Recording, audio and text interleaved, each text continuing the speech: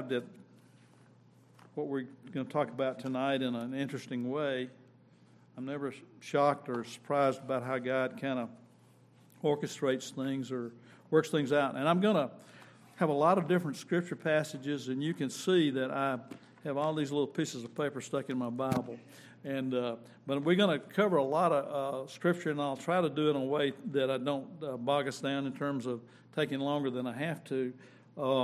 But there's a lot of scripture that we need to cover. But I want to start by mentioning a gentleman who I met many decades ago now. And he was in this church, and he spoke in this pulpit one weekend. His name was Dr. Ian Murray. And Dr. Ian Murray he was a British pastor, a very well-known British pastor. One of the reasons he's well-known is he started a publishing company called Banner of Truth Trust, and they reprint a lot of the old Puritan writings, a lot of the old writings that people still want to hear, the Spurgeon stuff. And, he was instrumental in starting that company that publishes Reformed literature and books. But he had developed a friendship with a guy over in Yazoo City, Mississippi, named Sonny Peaster, who was an elder in the Second Church of Yazoo City. And Sonny had invited him, Perry remembers Sonny, and he had invited him to speak at Yazoo City, and then he also spoke at several other churches around Mississippi. But because Dewey Roberts was the pastor here, I think Dewey was, this would be in the 70s sometime, and that we got him to Bailey. And we were so crazy back then, we didn't care how big a shot you were, we'd invite you to come preach at Bailey. We'd just go ahead and take a chance. We'd have people like Tammy go off to youth camp, and she'd talk about this big old guy, a Dutchman, who was a really great speaker. And we'd say, well, let's invite him to come to Bailey, the Henry Cromendum. So we had some big-name folks that come to Bailey back in the day because we were so dumb and ignorant, we just didn't invite you to come. We didn't know any better, And so we invited Ian Murray, and he came. And I don't know that he actually said this quote that I'm about to share with you at Bailey, but I wouldn't be surprised if he had. But I'm going to read this quote to you with something that Dr. Murray said that's profound, and I want you to listen closely. He said, "Unregenerate man cannot comprehend the true basis of salvation and is therefore ever prone to do the best he knows, that is, to attempt to work out his standing before God by his own efforts." You get what he said? Unregenerate, a man or a woman who has not been born again, cannot understand the true basis of salvation, is therefore prone to attempt to work out his standing before God by his own effort. Now, that's profound. But I would suggest to you that's exactly what Scripture teaches, and that's what we're going to look at that a little bit further again. But one of the reasons I was drawn to that quote was, and part of it was the video that Russell showed the other night on Wednesday of dealing with the 5 points of Calvinism that was put out in response to the 5 points of Jacobus Arminius, and in response to that. But one of the reasons is that many times in evangelical circles, and I would say Presbyterians and Baptists, all of us that will consider ourselves evangelical churches, that we have done a great disservice in the cause of Christ by, we might say, reinforcing and supporting things that Scripture does not. Keeping in mind what this quote I just read from Ian Murray. So it is for us, I would suggest to you, that we want to know, what does Scripture say? What does Scripture command? What does our Lord and Savior command that we're to do? And so this would be what I would say, is it is never permissible to represent to the unregenerate man or woman, boy or girl, as being able to do what Scripture declares that he will not do. You with me? I can't get up here and tell you that a man or woman will do something that Scripture says he will not. That would be blasphemous, would it not? Romans chapter 8, verse 7 says, "For the mind is set on the flesh, is hostile to God, for it does not submit to God's law. Indeed, it cannot. Those who are in the flesh cannot please God." Romans 8:30, "For those he predestined, he also called. Those he called, he also justified. Those whom he justified, he also glorified." That's a familiar passage to us. Then we go to Acts chapter 13, verse 44 to 43. We find Paul preaching in Antioch, in Pisidia, and it was Paul and Barnabas. And verse 44, it says that the whole city was gathered to hear the word of the Lord. And we're told that the Jews were jealous. Why were the Jews jealous? Because the Gentiles were hearing what Paul was saying, and they were believing. And that upset the Jews.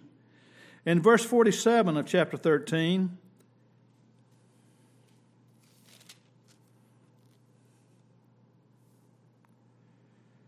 we read, "For the Lord has commanded us, saying, I have made you a light for the Gentiles, that you may bring salvation to the ends of the earth. And when the Gentiles heard this, they began rejoicing and glorifying the word of the Lord." Hear this.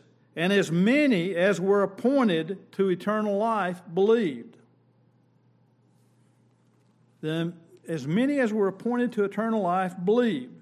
The words of Scripture point to a God-ordained, God-authored, God-initiated salvation in Christ. The gospel is offered, we preach it, we speak it. God, by the power of His Holy Spirit, makes it effectual unto salvation. And this brings us to Acts chapter 11, verses 1 through 18. This is a long passage. And this is really the focus of what we want to talk about tonight, repentance. Repentance. You don't hear a lot about repentance, but let's hear what Scripture says. Acts chapter 11,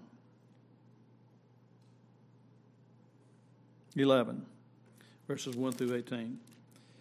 "Now the apostles and the brothers who were throughout Judea heard that the Gentiles also received the word of God. So Peter went up to Jerusalem. When Peter went up to Jerusalem, the circumcision party criticized him, saying, 'You went to uncircumcised men and ate with them?' But Peter began and explained to them in order. 'I was in the city of Joppa praying, and in a trance I saw a vision, something like a great sheet descending, being let down from heaven by its four corners, and it came down to me. Looking at it closely, I observed animals and beasts of prey and reptiles and birds of the air. And I heard a voice saying to me, Rise, Peter, eat and kill and eat. But I said, By no means, Lord, for nothing common or unclean has ever entered my mouth. But the voice answered a second time from heaven, But God has made clean. What God has made clean, do not call common. This happened 3 times, and all was drawn up again into heaven. And behold, at the very moment 3 men arrived at the house in which we ate, in which we were, sent to me from Caesarea. And the Spirit told me to go with them, making no distinction. These 6 brothers also accompanied me, and we entered the man's house, and he told us how he had seen the angels stand in the house and said, Send to Joppa and bring Simon, who is called Peter. He will declare to you a message by which you will be saved, and you and all your household. As I began to speak, the Holy Spirit fell on them, just as on us at the beginning. And I remembered the word of the Lord, how he said, John baptized with water, but you will be baptized with the Holy Spirit.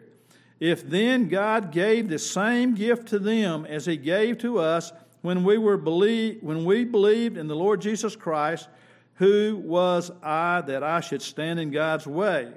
When they heard these things, they fell silent, and they glorified God, saying, Then to the Gentiles also God has granted repentance that leads to life. Repentance that leads to life, and what? God has granted it. God has given it. When we look at the words of Jesus in Luke chapter 13, verses 1 through 5. Jesus is speaking there, and he tells a story of, he refers to some current event that they were aware of, and it's not recorded anywhere in Scripture. This is something, though, that those he was speaking to would have been familiar with. And he told them about a Pilate who had mingled the blood. There's some people that were given sacrifices, and Pilate had killed them. And then he said there was also a tower of Siloam that had fallen on some young people and killed them. And he uses that to get their attention. And he says, unless you repent, you will likewise perish. We talk about repentance. We repent because if we don't repent, we won't come to the Lord in faith and we will perish. John the Baptist, when he was calling people to himself in the wilderness, what did he say? Repent, for the kingdom of God is at hand. So when we look at Jesus' words himself, the words of Paul, the words of Peter, every time we look at these words of the gospel writers, we hear the same message. Repent and believe. Repent and belief are inseparable. If I'm going to come to Christ in faith, I'm going to trust in the one God sent into the world to die for my sins, there's going to be repentance and faith, inseparable, so intimately connected that we really can't talk about one without talking about the other. John the Baptist, when those Sadducees and Pharisees came to him as he was in the wilderness, what did he say to them? He said, "You brood of vipers, who warned you to escape from the wrath that is to come?" And he says, repent and bear fruit in keeping with repentance. So all of these people talk about repentance. And so really, I guess what I'm getting to is that we really need to be sure that when we are focusing on calling someone to Jesus Christ, and we're urging them in our words or in our preaching to come to Jesus, we want to be sure that we don't leave out the necessity for godly repentance. And so we really, I guess maybe we need to get down to defining what repentance is here in a minute, don't we? What is it? If it's so important and it's always mentioned by the gospel writers. And so I want to go to Acts chapter 17 quickly. Paul, in Acts chapter 17, we're told that he was provoked by the Holy Spirit, and he went into the city of Joppa. We went into the city of Athens, I should say. And when Paul went into the city of Athens, the Scripture says that he was there and he was reasoning in the marketplace with the devout men there. He was preaching in the synagogue daily, and he encountered the Greek philosophers, the Stoics and Epicureans, and they questioned. They really were concerned to hear about what Paul was talking about, because Paul was talking about the resurrection. This was something that didn't sit necessarily well with them, and we're told that he addressed the Greeks and the Areopagus, and Paul wanted to point out to them that God does not live in a temple made with hands. And in verse 30, he explained to them that they ought not to think of God as a God made by gold or silver or stone, an image created by the imagination of man. But this is what Paul said. He says, in the times of ignorance God has overlooked, but now God commands people everywhere to do what? Repent. Repent. Why? Because he has fixed a day when he will judge the world in righteousness by a man whom he has appointed, Jesus. And he has given assurance of this fact by raising him from the dead. And of course, what did the Greeks do? Some of them mocked him. Some of them became angry, were ready to run him out of town. But some heard and believed. Some heard and repented and believed. So, sincerity of religion is not what it's all about. Being able to say, well, I can trace my ancestry to Abraham. It's not what it's all about. I can say I have kept every law, every rule and regulation, all the dietary regulations, the ceremonial laws. I followed them all. Paul says that's not enough. In fact, he said, God can raise children up from these very stones. Repent. So if repentance is intimately tied to our faith, inseparable from our faith, what is it? And I'm going to try to give you a definition pulling from all the different teachings of the scriptural passages related to repentance. So why, if it's so important, why do we avoid talking about it? What is it?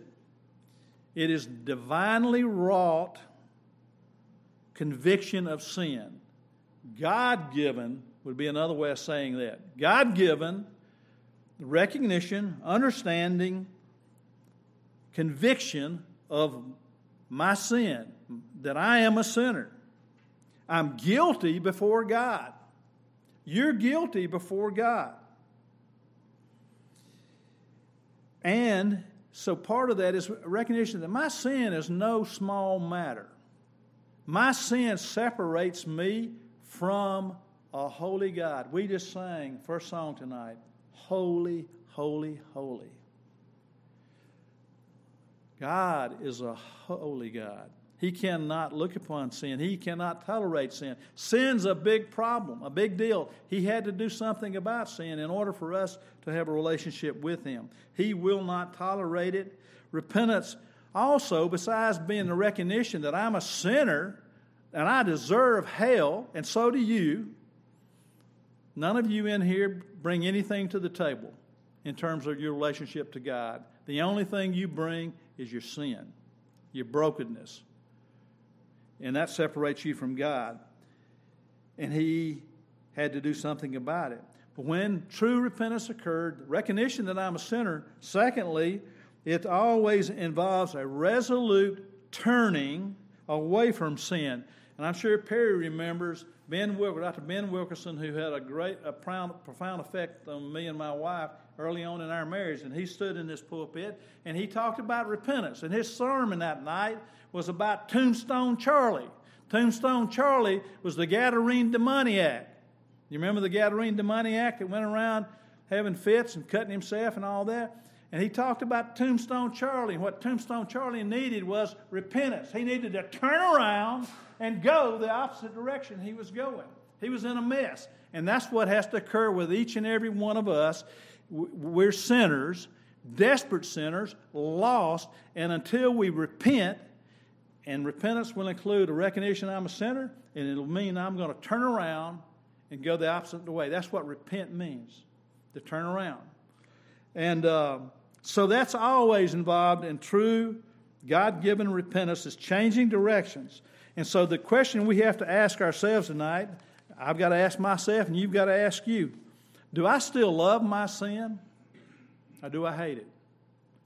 Do I still think about it and want to find ways to cling to it and hang on to it?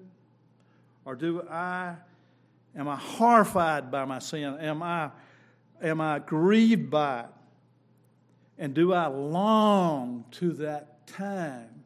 That's the reason I want Christ to come back, is I long for that time when I will be free at last from my sin. No more. No more will I fight daily to be done with it, but I will finally be done with it. And so we can say that true God-given repentance is when we recognize we are a sinner and we turn and renounce our sin. And we also, included in that, is we accept the Holy Spirit's enabling of us to move forward in our daily living. You and I, just like what place were we in before we come to the Lord? What was our state? What was wrong with us? We were dead. We didn't make ourselves alive. God had to make us alive. And so we can't even move forward in our Christian lives without the Holy Spirit enabling us to move forward. We can't grow stronger in our faith. We can't get better at serving and loving the Lord. And we certainly can't get better at loving each other and putting up with each other and overlooking and loving that brother, even though that brother is weak and is hard to get along with. We're called to love him or to love her in spite of that. Why? Because God loved you while you were still dead in your sin and trespasses. And so that brings me to the fact that I've got to, like Paul said in Romans chapter 14, I think it was, that we need to be real careful to not pass judgment on my weak brother or weak sister that's struggling. They have to have an attitude that's tempered because of the recognition. I know my sinfulness. I know what God had to do to make me his child.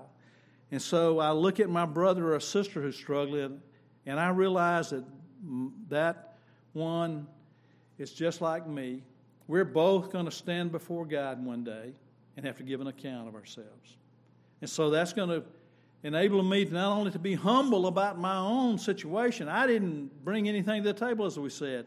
I'm humbled because I realize God loved me in spite of myself.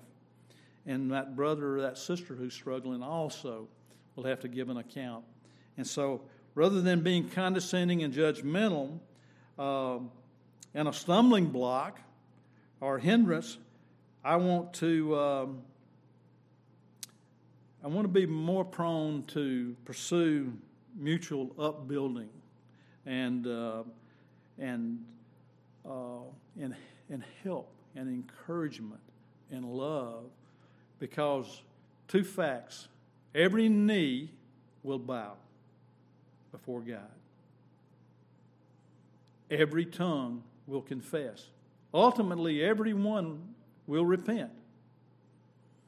But that reality, that fact, should temper my attitude, and it should give me a spirit of humility and a desire to love others. Now, we're justified by faith in Christ alone. There's no question about that. And our obedience to God pours from hearts that are filled up with the reality of we know how much we've been forgiven. And so that should give us a humility and a difference of attitude toward others that we encountered. So I've been pounding on this whole notion of repentance, okay? And the fact that it should stimulate us to gratitude. And I guess we should never think that our salvation is because of something we did.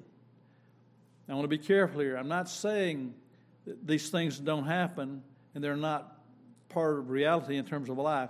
But I'm not a Christian because I walked down an aisle as a child in a Baptist church. I did that. But I'm not a Christian because of that. I'm not a Christian because I said a prayer. I'm not a Christian because I went off to a church camp and confessed faith in the Lord. I'm not a Christian because I grew up in a Christian household. All of those things may be true, and those may be means that God used in His calling and drawing me to Himself. But the fact is, God did it all. You can't take a step. That's one of those myths, is that if you just take one step, God will do the rest. God did it all. You couldn't even take a step. God had to, He had to enable you to take a step. And God enables you as you move forward in your Christian life to do that which He's called you to do. You're His workmanship. He has called you to Himself. He is building something special, something precious that's you. He's building it in you. What happens when someone is presented with the gospel? Well, and I could spend a lot of time there, and I'm not going to get bogged down in. I'm not going to go through all of the. We could do a whole other sermon on the soils and the sower, in Matthew chapter 13, if I remember right. And I would encourage you to revisit that chapter. If you haven't read it again, if you haven't read it lately, I would encourage you to go back and read that little short parable of the soils or the sower. But I'll summarize all of those different kinds of soils quickly. There's 2 or 3 things that will happen, and it's in light of what we see going on around us in the world today. What happens when somebody hears the gospel? Well, first thing that could happen is some people hear the gospel, and they take it in, and it makes sense, and they say, I am a sinner, and if I died today, I ought to go to hell. And they get a glimpse of the truth of who they are and what God is offering. And yet, they don't turn around and go the opposite direction. They even may have glimpsed that they deserve God's punishment and hell. But they remain in their sin. And we could spend a lot of time talking about distinctions there. But they remain in their sin. Second thing is we hear very common, and it relates to what we've been talking about in Sunday school and stuff, is they may just say, I don't believe hell exists. I don't believe sin exists. That's just a bunch of stuff that a bunch of human beings have made up. These religious types have made this up, and they're just trying to control us and keep us in our place. And it's really all that religious mumbo-jumbo, that Christianity stuff. It stifles my freedom. It keeps me from self-expression and me being who I truly am. That's what it's all about. It's just to not allow me to be my full, genuine self. And so it's not true anyway. This is all there is. Got to grab for all the gusto you can. You only live one time. That whole kind of idea. And so there's the denial or some form of that. And then the third option is you can repent. You can repent when you see the evil of your own heart, the stubbornness of our own sinful, fallen, broken wills, and we can turn to God and plead for mercy. That's what Scripture says that we're called to do. Repent and believe and run to the open arms of our Heavenly Father. And when we do, there's a change of heart, a change of mind, a change of will, because we've turned around. And as I said, that's the biggest evidence of true repentance from God that's been given from God. So what now? I'm assuming that everybody in here is truly repented. That's my prayer for you, that you have repented and believed and trusted in Christ alone. But if that's occurred, the question you can ask yourself, if that has occurred, you will forsake your sin and your desire for sin and your love affair with sin. And that love affair with sin will be placed with a new love, a love of our sin will be gone. We may still sin. I'm not saying you will become sinless, but that love for sin will be gone, and you'll hate your sin, and you will love your Savior, and there will be an earnest desire to please Him, and you will love God's Word, and you'll love God's people, and then you will have a genuine effort to rectify the wrongs where you have wronged others. And you will, as far as possible, I said, you will go a totally different direction. If you're still going the same direction you were going when you said, I believe in Jesus, then you'd have to question, did you truly repent? Because Scripture makes it clear that there will be a turning around, turning away, running away from your sin. In closing, I hope, as I said, that we've all repented and truly believed and trusted in Christ alone. And I close with Acts chapter 3, verse 19. It says it all. And Peter was speaking on the portico of Solomon at the temple, and he's speaking to those there, and this is what he says. He says, "Brothers, I know you acted in ignorance, as did your rulers, but what God foretold by the mouths of the prophets, that Christ would suffer, he has fulfilled. Repent, therefore, and turn again, that your sins will be blotted out, that times of refreshing will come from the presence of the Lord." It is beyond wonderful to have your sins blotted out, to have your sins blotted out by the blood of Jesus, to know, as I said earlier, you're his workmanship. He is building a temple. And Paul says in 1 Corinthians chapter 2 that he's building a temple that God's Spirit dwells in, you, for God's temple is holy, and you are that temple. I'd encourage you to read that 1 Corinthians chapter 2, verse 16, that verse. You are God's temple. He's building you day by day, moment by moment, and that temple is holy, profound. Let me close. My wife's giving me that look. Titus chapter 2, verse 13 and 14. "Waiting for our blessed hope, the approaching of the glory of our great God and Savior Jesus Christ, who gave himself for us to redeem us from all lawlessness and to purify for himself a people for his own possession, who are zealous for good works." That is my prayer. May it be so for the glory of our Lord and Savior Jesus Christ. Let's pray. Heavenly Father, thank you for loving us and saving us. Thank you for being here with us tonight. Thank you for every day that you give us as an opportunity to love and serve you. Father, we do it so imperfectly. We fail so miserably. But thank you that we know that you will not let us go, that you will continue to work in us, that you'll continue to remake and build us into that temple that you have designed us to be. We praise your holy name this day in Christ's name. Amen.